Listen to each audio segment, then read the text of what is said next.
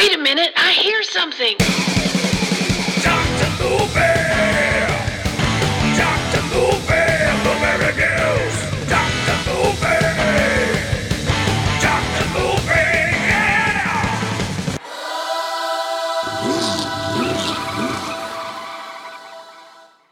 Oh, yeah. On this episode, we're going to talk about a put-together movie where John Carpenter wants to put on makeup and really just become an older version of himself. I don't think he saw that coming. What's happening, everybody? It's Dr. Movie time, and we've got a kind of overlooked movie here.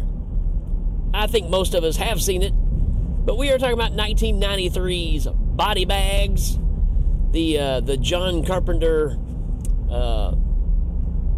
series that was gonna happen, right? So the story is Showtime wanted to compete with HBO because HBO had Tales from the Crypt, and wanted to have a show similar to that with a ghoulish kind of host, right?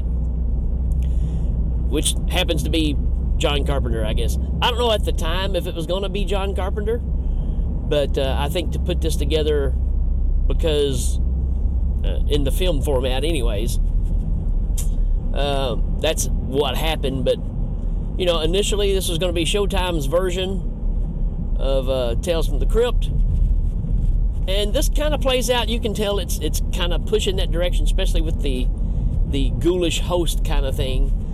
But the stories kind of lend more towards Tales from the Dark Side, or if you want to go back even further, Night Gallery, the Rod Serling show, which I'm a huge fan of. It just kind of has that. It's got a little more doom to it than it does necessarily horror.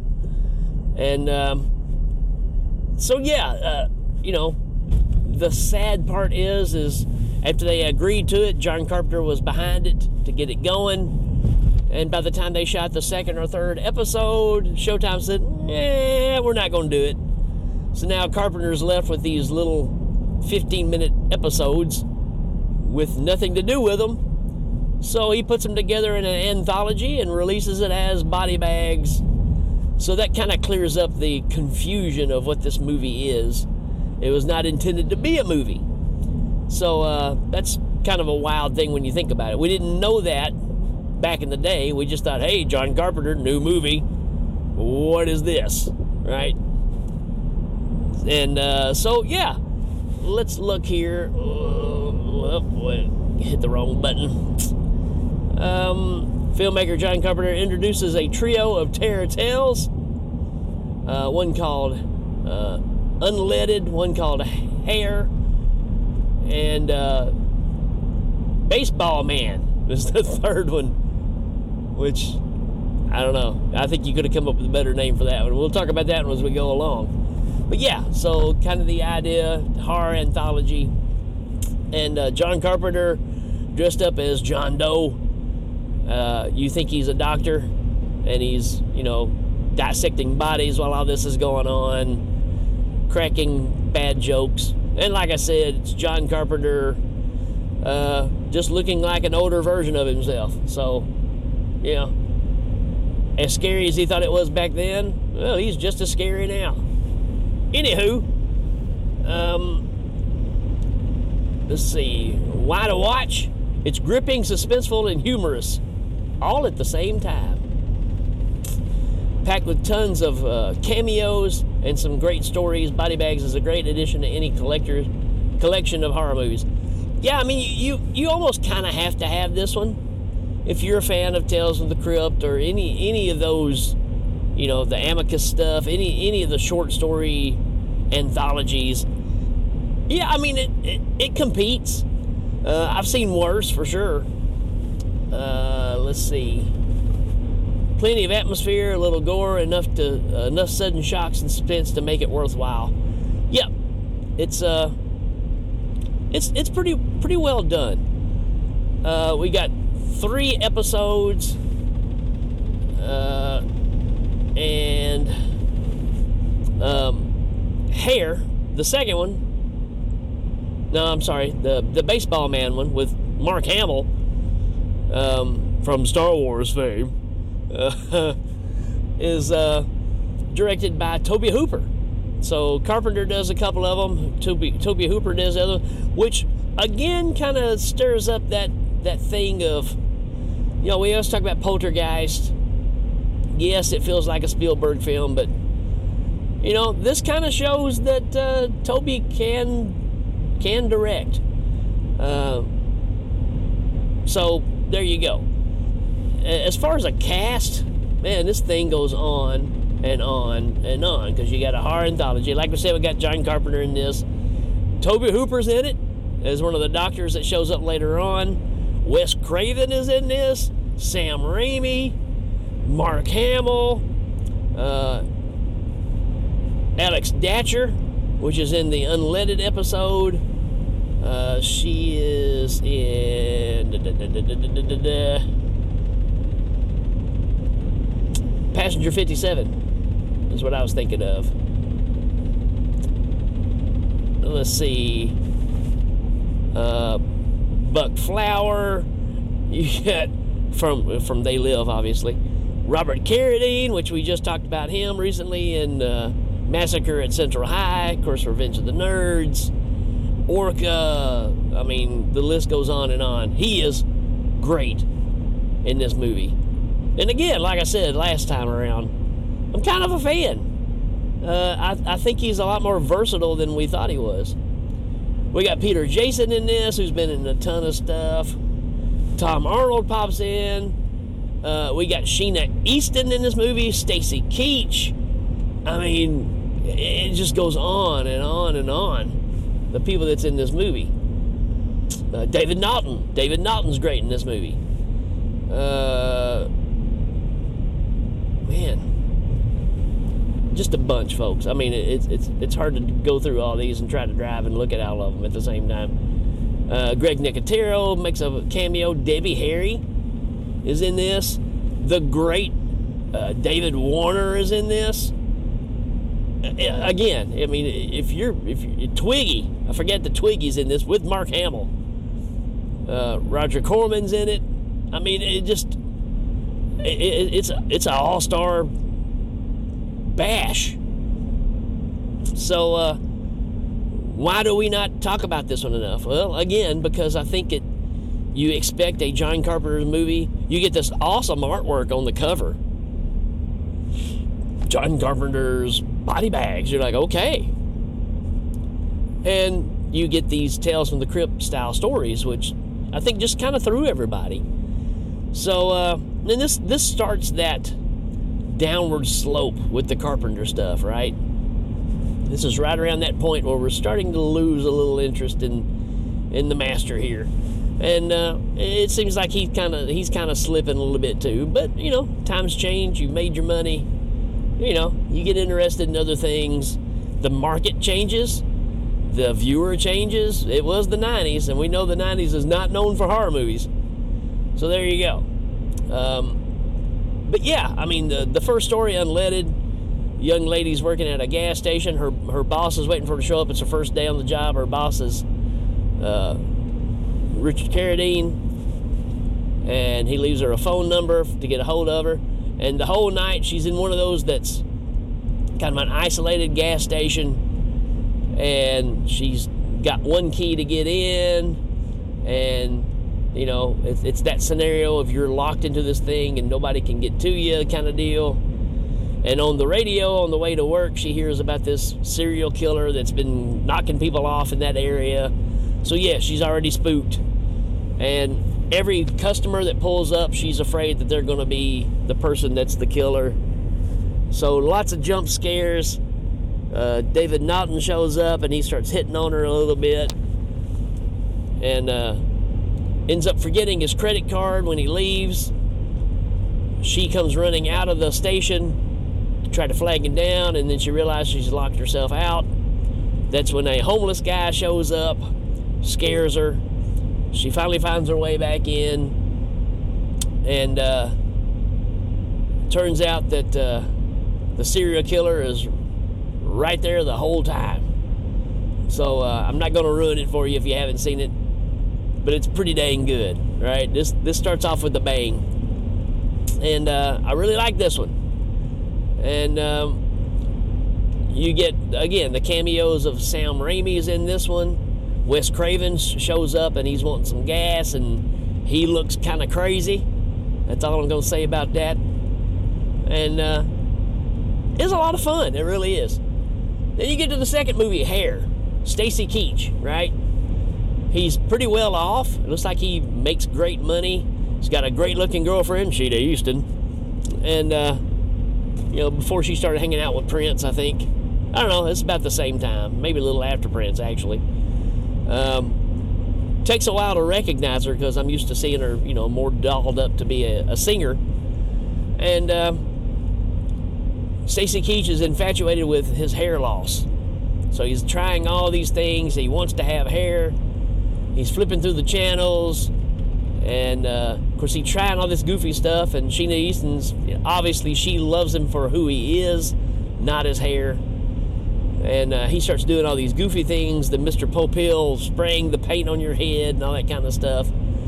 And, so it's making fun of that whole thing. He sees a commercial on TV of David Warner advertising, hair growth, almost like hair growth for men kind of thing, hair club for men. And so he decides to go.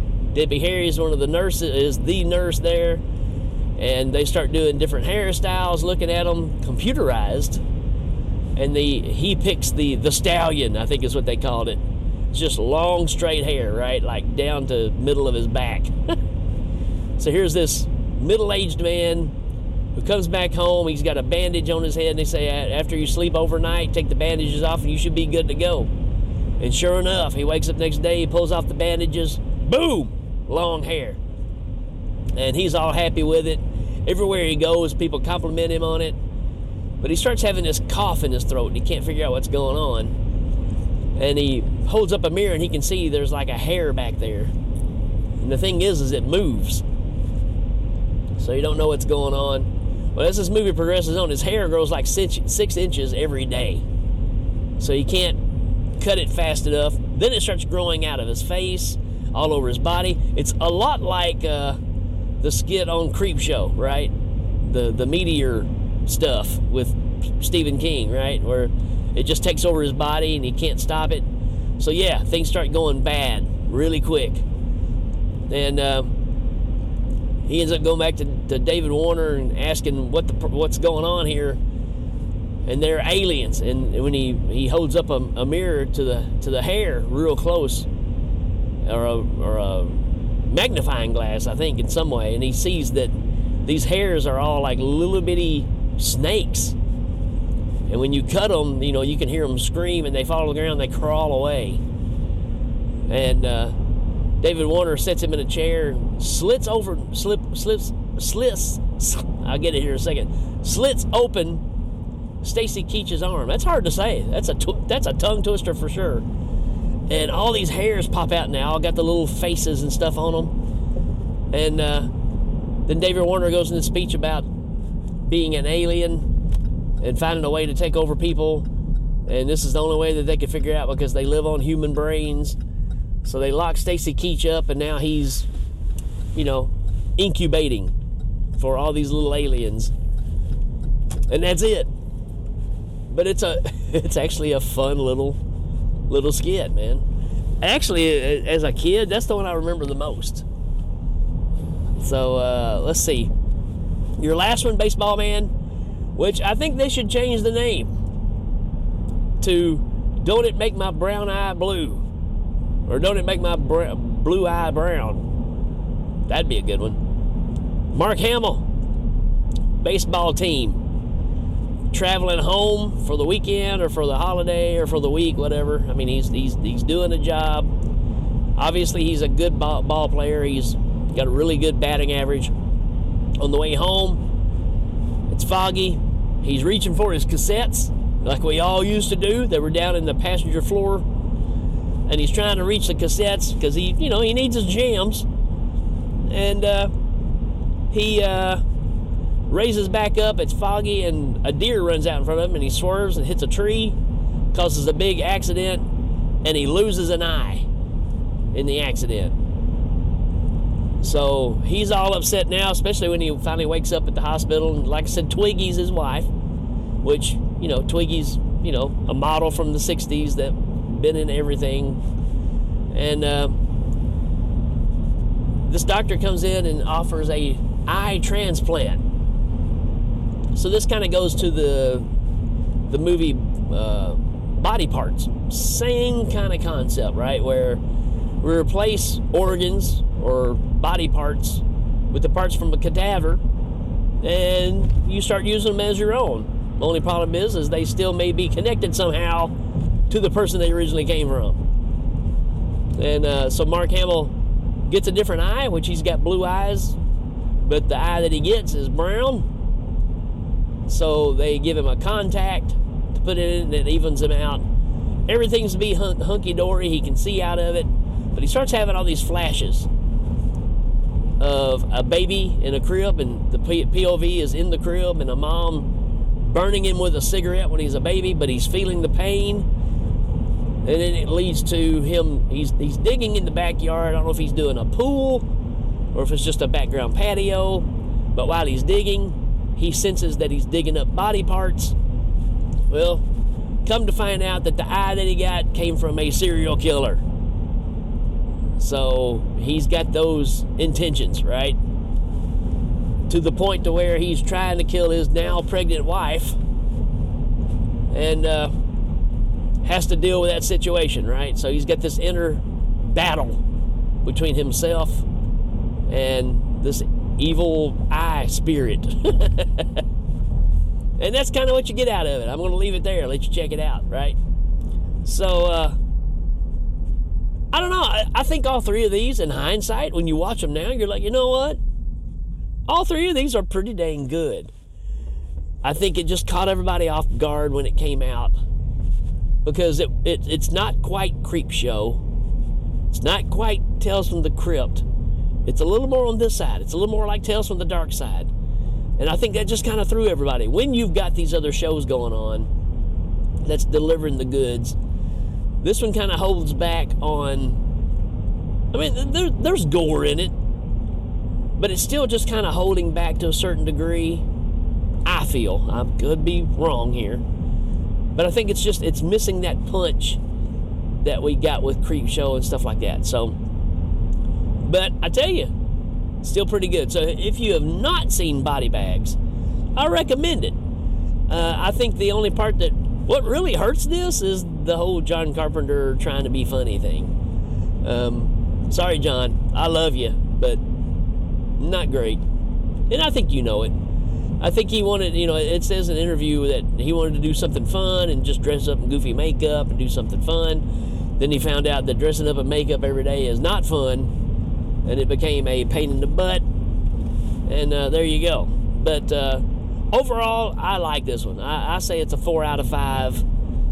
It's solid enough, and they're short enough to really keep you entertained. And with a cast like this, you can't go wrong. I mean, you're getting some heavy hitters here. So do yourself a favor, check it out.